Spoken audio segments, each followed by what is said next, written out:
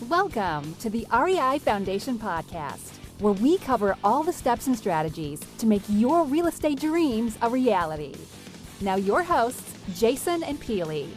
Hello again. This is Jason with the Real Estate Investing Foundation podcast. Thank you so much for checking out our podcast again. And again, if you like what you hear today, please go to iTunes and give us a 5-star ratings and review. And you can find this also on YouTube at the REI Foundation or also at your Russi Holdings. Today, we are very excited for our guest. He's going to give us a ton of information about a topic that we haven't focused on before, so we're super excited for that. Scott Maurer of the Advanta IRA Group. Scott, welcome. Hey, Jason, thanks for having me on today. I appreciate it. Great. And a little bit more about Scott. Scott Maurer is the Director of Business Development for Advanta IRA. Advanta specializes in administering self-directed IRA and in retirement accounts. And Scott has worked for Advanta since 2006 as a frequent speaker and lecturer on the topic of self-directed IRAs and using retirement funds to invest in real estate and other alternative assets. Scott, thanks so much for coming on the show, and we'll jump right into it. What is a self-directed IRA?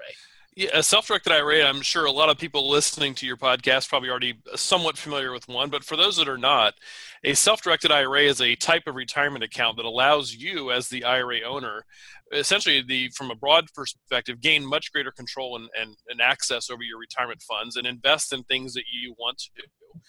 So what we see a lot of people investing in with a self-directed IRA is simply using their IRA funds instead of putting it in a mutual fund, instead of putting it in various stocks or a CD at a bank, taking that money instead and investing it into alternative assets. And most of the alternative assets that we deal with are real estate related assets. Someone either buying a single family home for a rental or rehab, people lending money out of their IRA to some other third party, or obviously investing into multi-family projects and tax liens, many things beyond that. So what a self-directed IRA really is just the ability for you to use your money within that IRA construct and keeping the tax protection, but investing in assets that you know, that you understand, that you can control. And again, a lot of our clients, probably 75% of the assets that we hold for our clients are real estate related.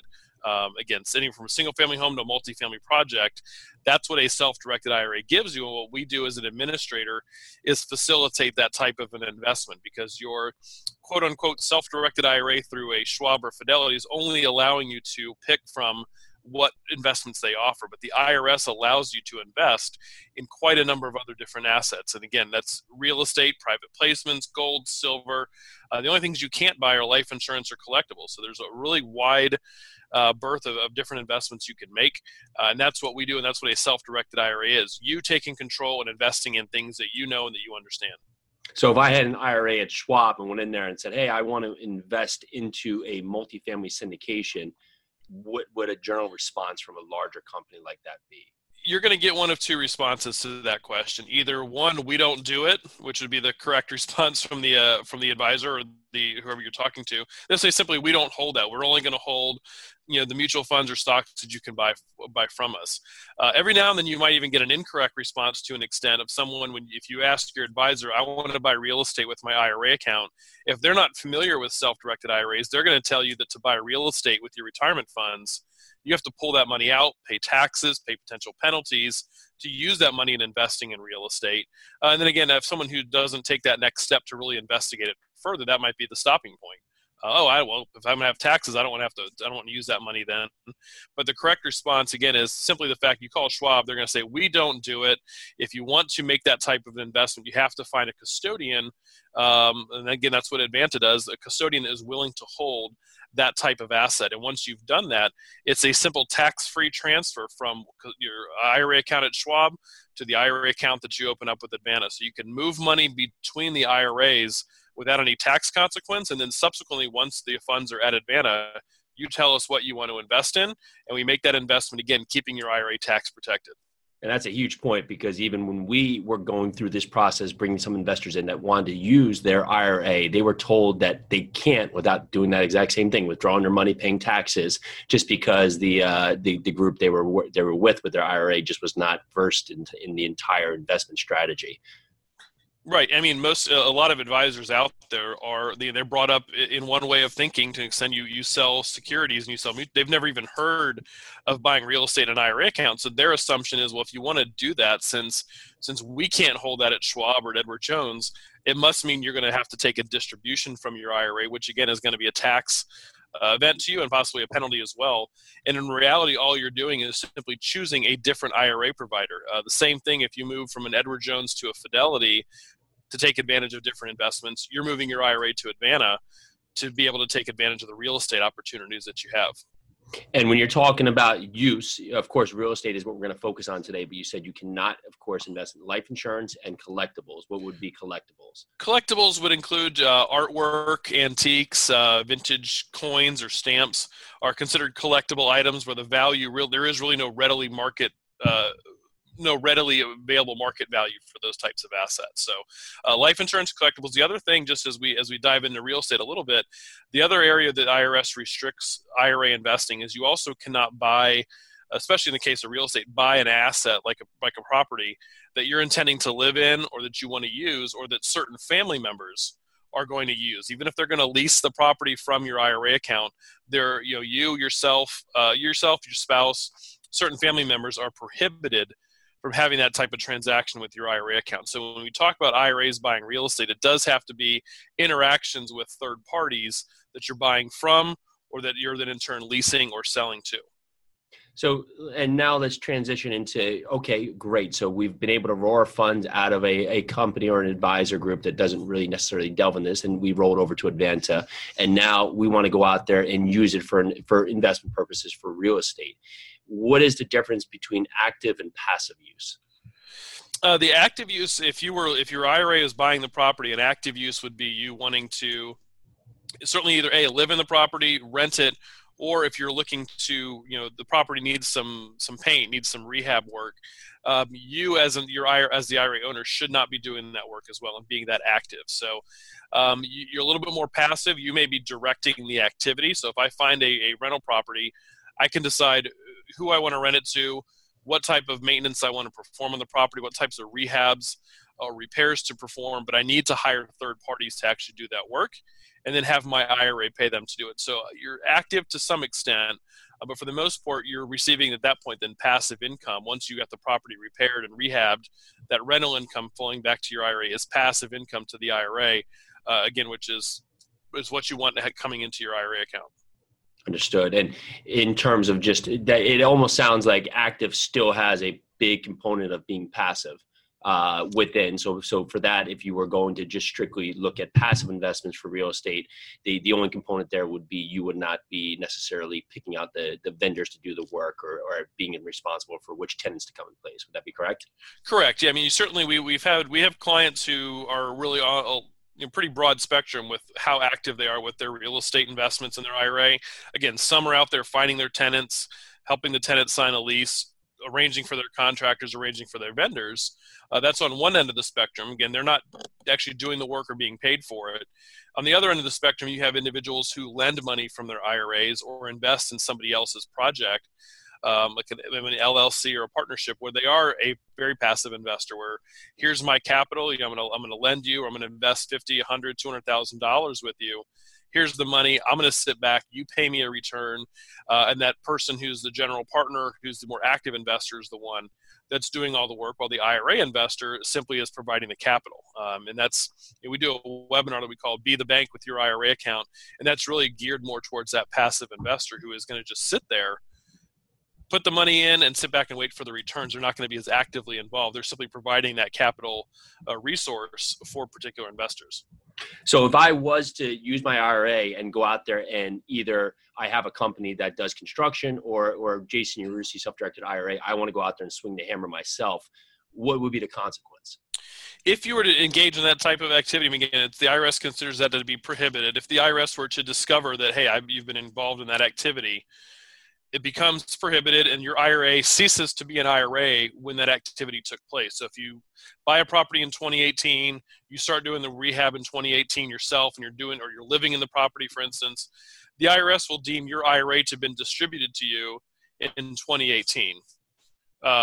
So it's fully distributed to you, taxes, penalties. Now the issue, even the bigger issue with this, is they're probably not going to discover that activity in 2018. It's not going to be until 2020, 2022 they figure out this has happened. You'll have to go back and amend your tax returns and you'll have several years of non-payment of taxes, which can add up with penalties and fines. They can eat up your entire IRA account. So it's a pretty stiff penalty that the IRS has when it comes to this type of investment, this type of prohibited activity.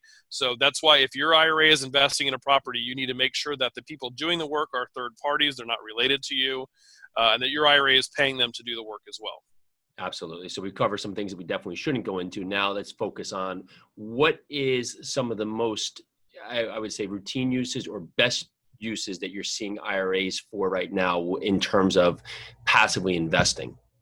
Again, passive investing, for the most part, what we've seen a lot lately has been the situation where your IRA is being the bank, and that can take typically one of two forms. Your IRA is maybe the first mortgage holder. So, Jason, you're looking to buy a property, you have a down payment, you need to borrow money on a mortgage. Instead of going to a bank, you go to a private lender who has money in their IRA account, and that private lender simply strokes the check to the title company or the attorney handling the closing, and you sign a note and mortgage promising to pay back to the IRA rather than paying back to a Wells Fargo or a Bank of America. So that's one way of passive investing, is simply being a lender and standing in the place of the bank. Another way that we see a lot of individuals lately investing passively is those situations where you have someone raising anywhere between $500,000 to $5 or $10 million. They're raising capital from a number of different sources. Individuals who have trust, maybe there is some bank financing. Other individuals who have retirement accounts. Your IRA can be an owner in that particular partnership. So if someone's selling $50,000 units, or they're selling interest in a partnership to develop a large multifamily project or a strip center or some type of commercial property, your IRA can be a private investor.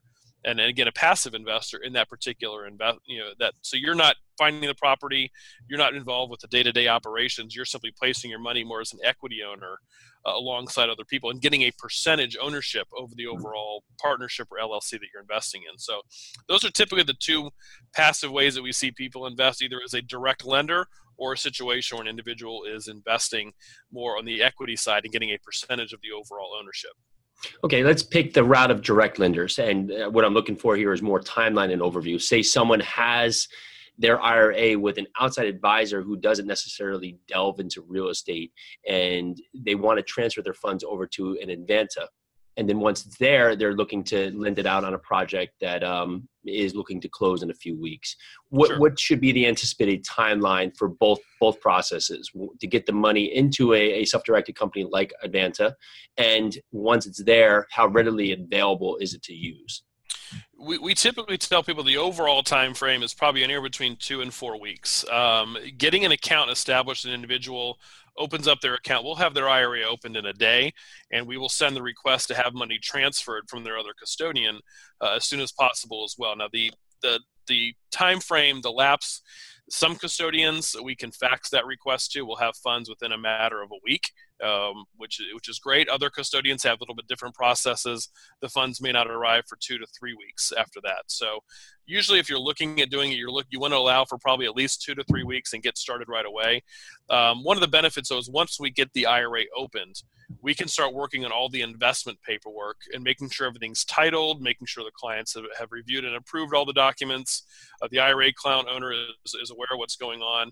And then so when the funds do arrive, it's a matter of simply at that point, if we get a wire in from Schwab on a Wednesday and all the documents are completed, we can wire that money right back out on Thursday. So from our standpoint, once we have certified funds, it's a matter simply of all the paperwork and documentation being in place, which again, we can be working on that even before we get the funds. So, and again, what was some of that paperwork?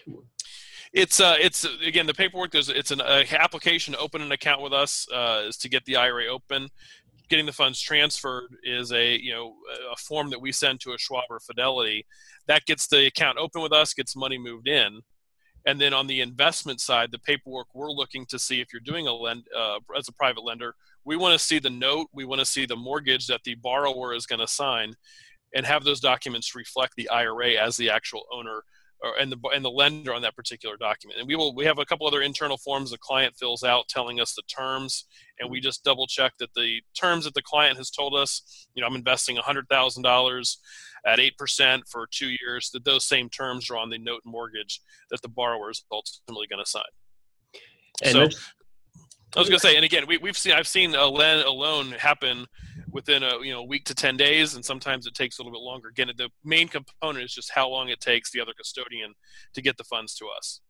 And what I'd like to do is we'll transition a little bit into actually the benefit of, if you are raising capital, of using people's IRA to raise capital from. And just because that's something you need to account for if you are raising capital, how long the process takes, if they are going to want to use their IRA just to transition their funds from, say, a Schwab or Fidelity over to an Advanta or other.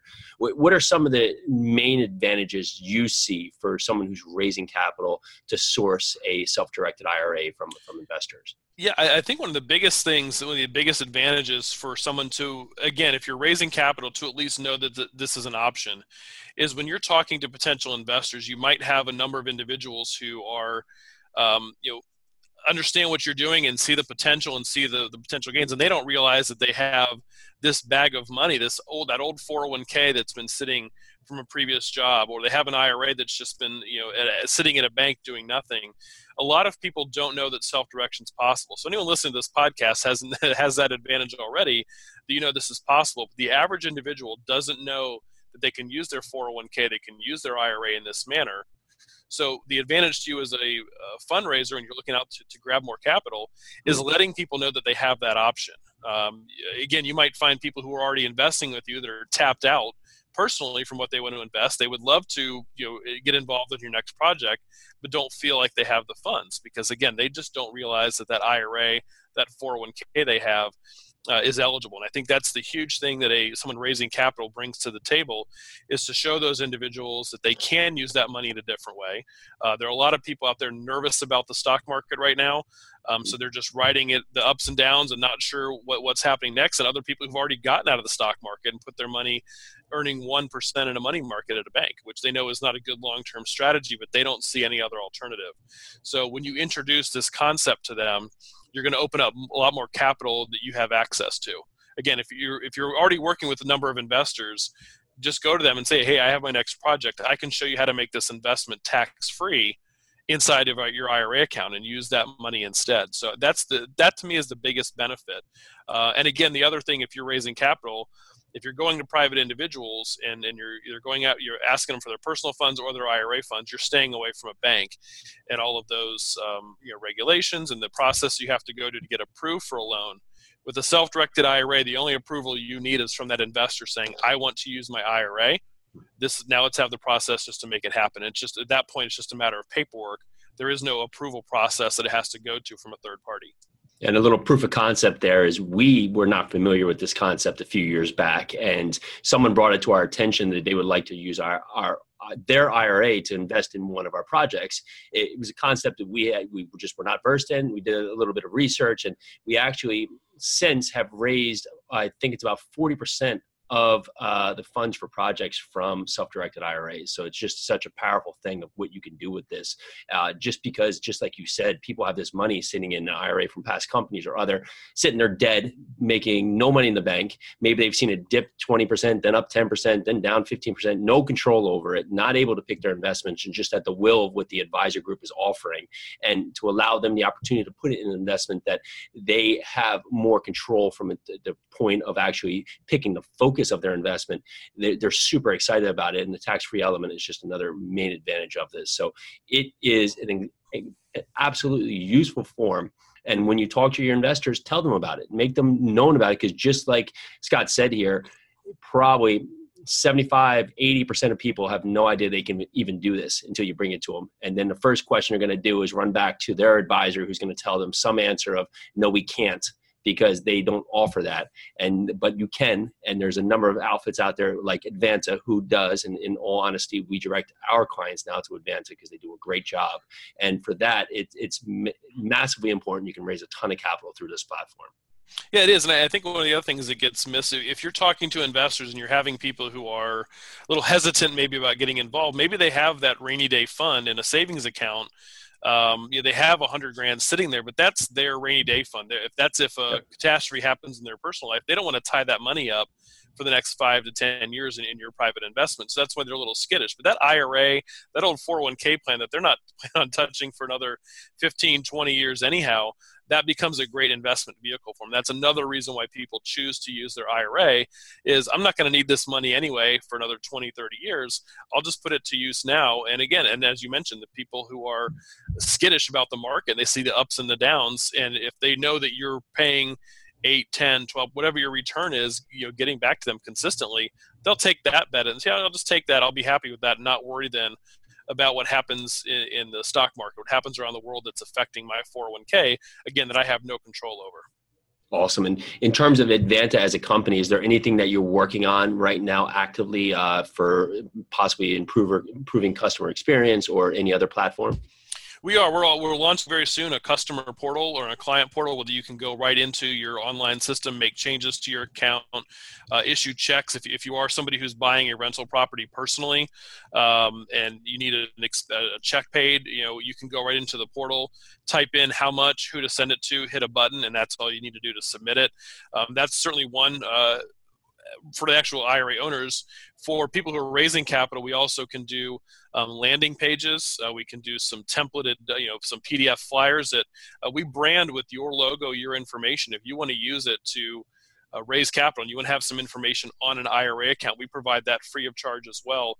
So we can do a private landing page. You can place it on your website. You can send it out an email for people to, here's how to invest your IRA with us. We'll put some information about you, your contact information, again, your logo.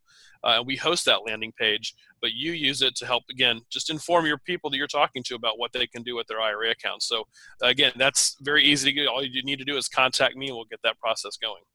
And in regards to transferring over funds, if someone they want to put their toe in the water and not dive all in, do they have to transfer over the entire IRA when they do this? No, and that's another thing, again, I think that people get misconstrued, that either an advisor or just in their own mind, they think about it. I have, say, $300,000 in my Schwab account and I want to invest $100,000 with you, then just move the $100,000 over. You're allowed to move whatever amounts between IRAs and as often as you'd like. So if I had 300 grand, I can move 100,000 now to make an investment. A year from now, I can move another 100,000, or if the investments pay off, move the money back and forth. You have that freedom and flexibility. Self-direction is not an all or nothing proposition. And in fact, most of our clients have IRAs, not only with us investing, in a piece of real estate or some other alternative, but they do maintain an IRA account that is, in a CD, maybe it's in a brokerage account as well. And they just transfer money back and forth. That is certainly possible to do. Awesome. And in regards to the self-directed IRA platform, is there anything we haven't covered or anything that we've missed in terms of focusing on? No, I mean, again, I think the important thing is for people just to understand that this is possible and don't feel like you have to know all the answers. That's what we're here for. If you have someone who's interested or you yourself are interested, call us. We'll answer the questions for you. Again, key thing to remember is that this isn't for buying your second home, your vacation home, your residence. It's strictly for investment, which I'm sure a lot of people listening to this podcast are listening for their investment standpoint. And the other thing to remember with the self-directed IRA, and the thing that we don't do at Advanta, is we don't do due diligence on investments. So when an individual comes to us and wants to invest their IRA into a syndicated deal or a private placement or that single family home, our job is to process the paperwork, make sure everything gets properly titled. It is not to evaluate the investment for suitability for the different investors. So that's one thing to keep in mind. And we do tell everyone up front, hey, we are simply just the administrators and record keepers. You find the investment. That is what self-directed is. And then you reap the benefits from doing so. Awesome. Thank you so much. That's a great point right there. In regards to reaching out to you, if investors want to reach out to you and learn more about your platform or even get on a call with a potential investor that may be investing in one of them, what would be the best way to reach out to you, your company? Sure. Best multiple ways. Obviously, you can go to www.advantaira.com. You can reach me directly. Our number is 800-425-0653. My direct extension is 1123. You can reach me directly that way. So either reach out on the website. We have a lot of great webinars and events that you can attend online, a lot of great information. We have a good YouTube page. That's at advantaira.com, or again, just call me 800-425-0653, and my extension is 1123. Awesome. Scott, this has been hugely informational. I definitely, if you're listening today, go out there and check this out. It can make a wealth of difference. One, in your investing side for you personally, but two, also, if you are raising capital, this is definitely a source of capital you should tap into. Scott, thank you so much for coming on the show. We really appreciate your time. Thanks, Jason. I appreciate you having me on today. Awesome. And this is Jason with the Real Estate Investing Foundation podcast. Thank you so much again to Scott, and thank you for all of you listening out there. Have a great day. Bye now. Thanks for tuning into the REI Foundation podcast. Check back next time for more awesome tips and strategies to launch your new you in real estate.